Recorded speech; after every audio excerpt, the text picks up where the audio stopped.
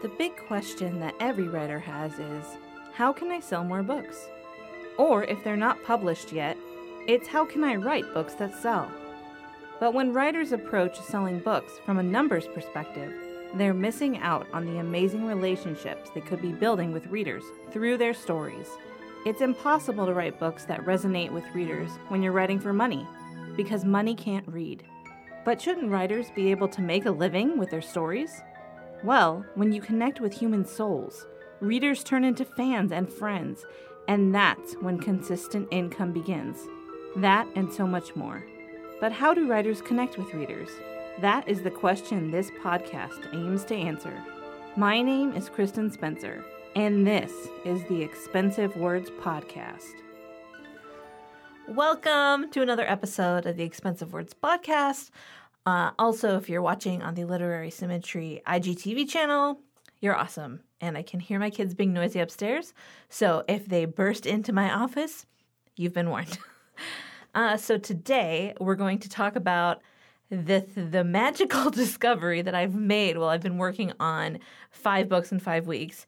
And that is that this is definitely the best way that I have ever thought of to write a series. So today we're going to talk about the best new way to write a series, which I accidentally discovered while I was doing this challenge. And I know that a lot of people are advocates for serial releases, which is basically what you do when you're trying to engage with the Amazon algorithm. You have a bunch of books that you're writing quickly and you're releasing as you're going. So maybe you're releasing 1 book a month, you're releasing 1 book every 2 weeks, etc., right? But the thing is, when you're releasing them as you write them, the problem is that if you notice that there's an opportunity to do something later on in the series, you can't really go back and fix it. But because of the way I'm writing this book series that I'm working on right now, which is called the Old School series, and right now I'm writing the last book of this particular series set in this world. There are going to be more books in this world.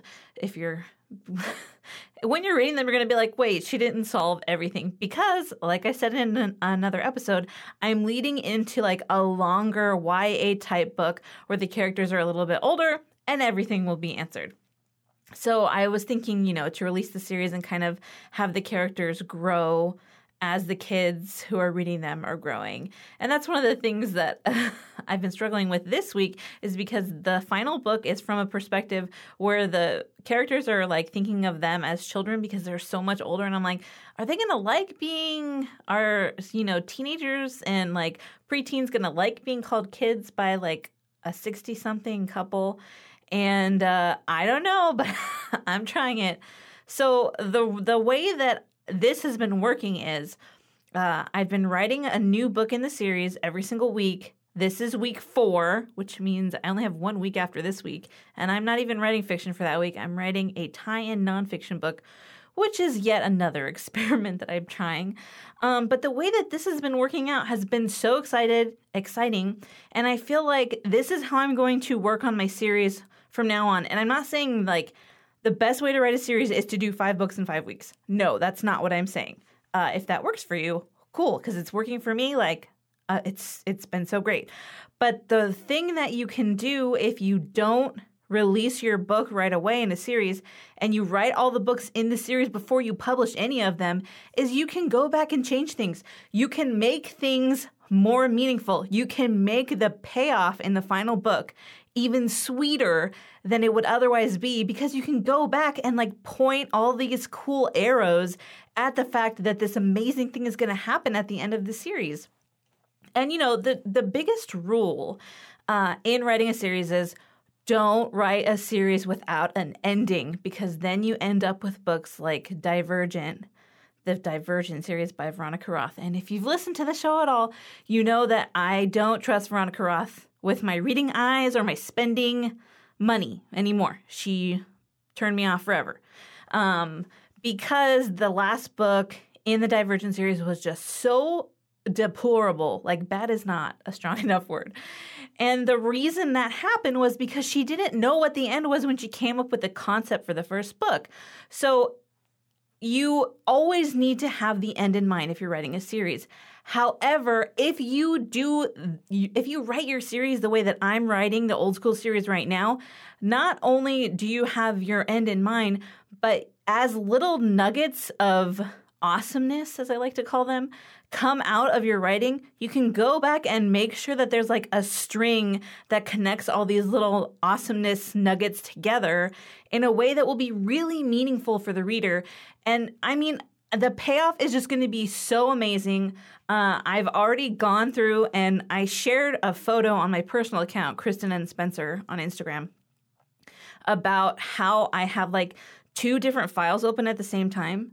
So I will have my Scrivener open. Scrivener is what I use.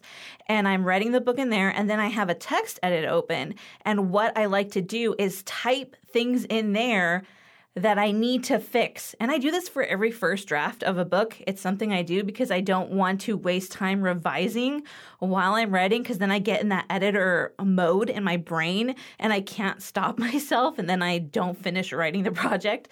So I've been doing that this time. But what I do is I have one text edit open for all of the books. So in the actual first round of editing, which is what we call self-edits, where I go through and try to get things really close to being ready for my editor, who in this case, Maria is going to be copy editing this series for me. Yay! Because she's finished with the other project she was working on, so I'm really excited about that. And so I have been taking notes in my text edit, and I've been able to come up with some really cool things that I can go back and write into each book. And also I can leave myself notes. These are like love letters to myself, right? Where I'm like, hey, writer Kristen, who's really caught up in writing this scene right now, why don't you think about this thing the next time you're going through the book? Like, one of the things on my list is that I need to add more emotional imagery. And emotional imagery is imagery that makes the character feel emotional, which also makes the reader feel emotional by proxy, which is a really fun thing to do. And I talk about that a lot in the Story Bootcamp series. So if you want to go back like 20-something episodes and listen to that, you will definitely hear me talk about emotional imagery. And I give you examples too. Yay! Fictional and non-fictional examples. So I've been like writing myself these amazing notes that I'm going to be able to implement throughout all 4 books. And today I made a big mistake yesterday when I started writing the 4th book. And I gave the character, one of the main characters in this book, the same name as one of the supporting characters who's in the first 3 books. And I was like, I realized it today. I'm like, oh no. Which, if you've done something like that and you've already published the first 3 books and you're working on the 4th book, you can't keep that character's name the same. Even if you feel like the new character fits the name, embodies it better, which is what happened to me. So what I did, since I haven't published anything yet, is I went back to the other 3 books and I changed the name of that one supporting character so I could keep this main character with the name that I wanted, which was Patrick, by the way. And then Patrick's wife calls him Patty, which is adorable. I love it so much. So when you are doing these the book series, sorry, I'm getting like a million text messages from one of my kids' teachers about picture makeup day, which none of my kids need to do that because they all had their picture taken.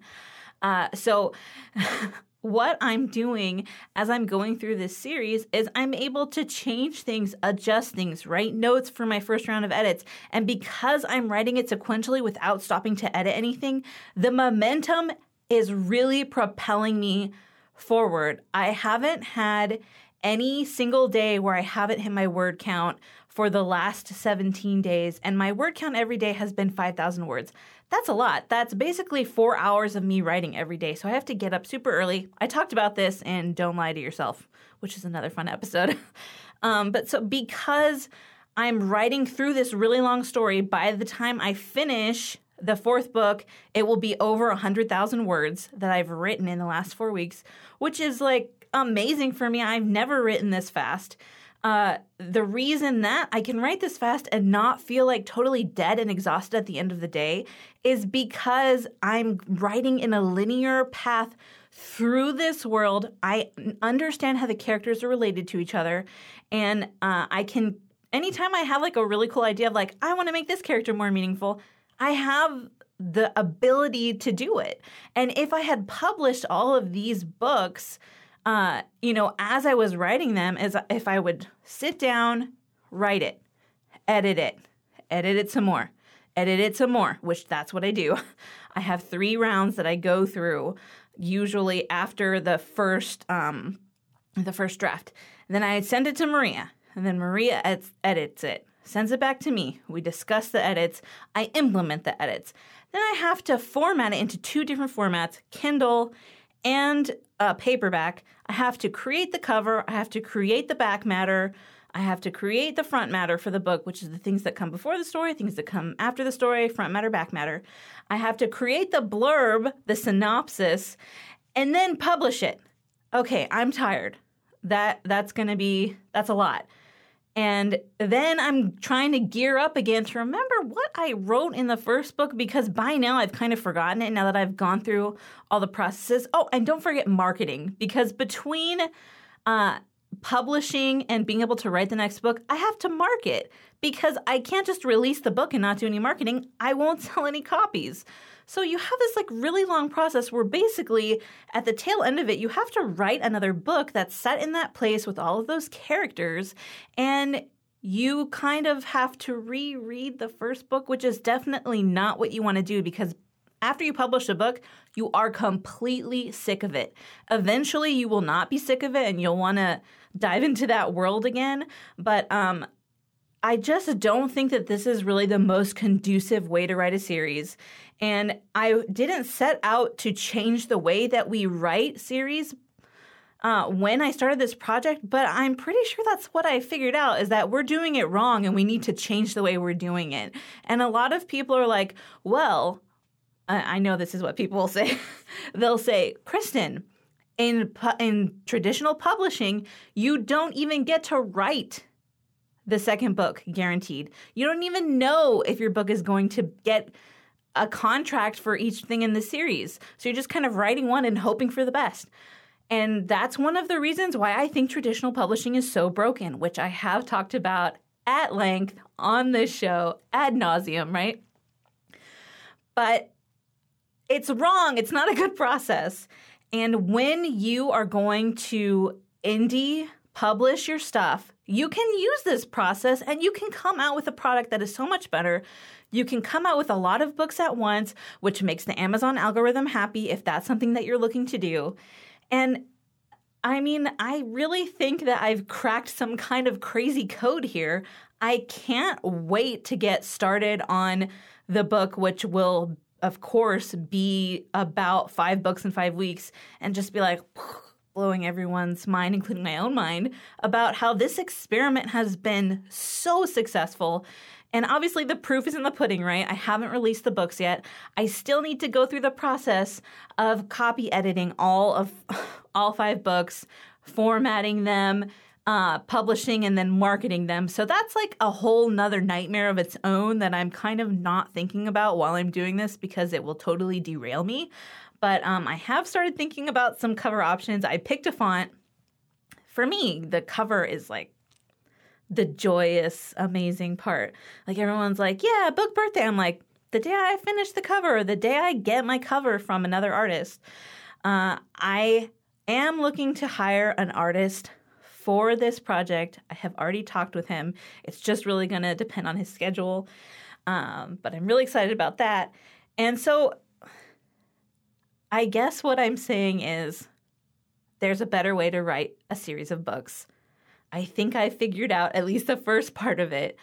I'm so excited about this, which I'm sure you can tell by my face, by my voice, if you're listening. And I really think that this is going to change the way that we write books as far as fictional books. But I'm pretty sure that it could even be applied to nonfiction book series. And of course, I'm going to test that out later this year when Maria and I work on Write the Perfect Read, the self-help, the memoir, and there's another one. Biography edition? I don't know. They're related closely somehow. I have them written in my notebook. But when we do that, and it's not going to be probably in 5 weeks because Maria would literally kill me. Like she would fly over from Greece and kill me. So I'm not going to try to make her do that because she definitely does not write as fast as I do, which I feel like is her superpower because she's so thoughtful about everything she puts into the book, which is why I love writing books with her because she's like, you could just do it without me. But the book is never as good when I write it by myself than it is when she brings all of her wealth of nonfiction knowledge into the project. So I will definitely try that out with nonfiction books as well later on in the year.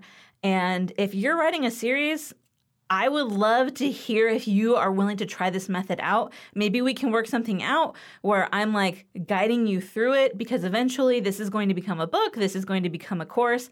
And if you'd like to be one of my writer guinea pigs, that means I get to help you for free. We get to help each other, right? It's mutually beneficial. So I'm really excited to hear from you if you'd like to try this process with me. And also, I want to remind you that Write This Way is for sale.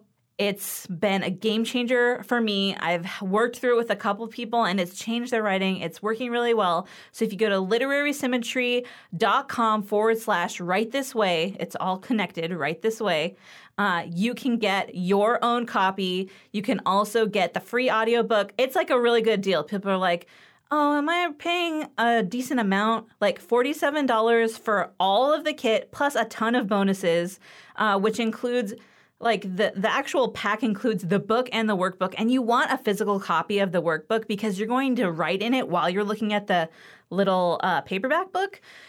It's a really good deal, trust me. It took me 10 years to learn this stuff. You're going to learn it in 6 easy lessons. So literarysymmetry.com/write this way. Get your copy now. I'm really excited to have other people use it and find writing success and skip 10 years forward in their writing careers. This is Kristen on the Expensive Words Podcast. It is never too late to write the story of your heart. Happy writing. This has been Kristen on the Expensive Words Podcast, pouring out my heart for you, my wonderful listener. If there's any question you want to ask me, if there's anything you want to tell me, you can go to expensivewords.com or you can find me on Instagram at kristen.n.spencer. And I would love to hear your wonderful writing thoughts from your amazing writing brain. Happy writing.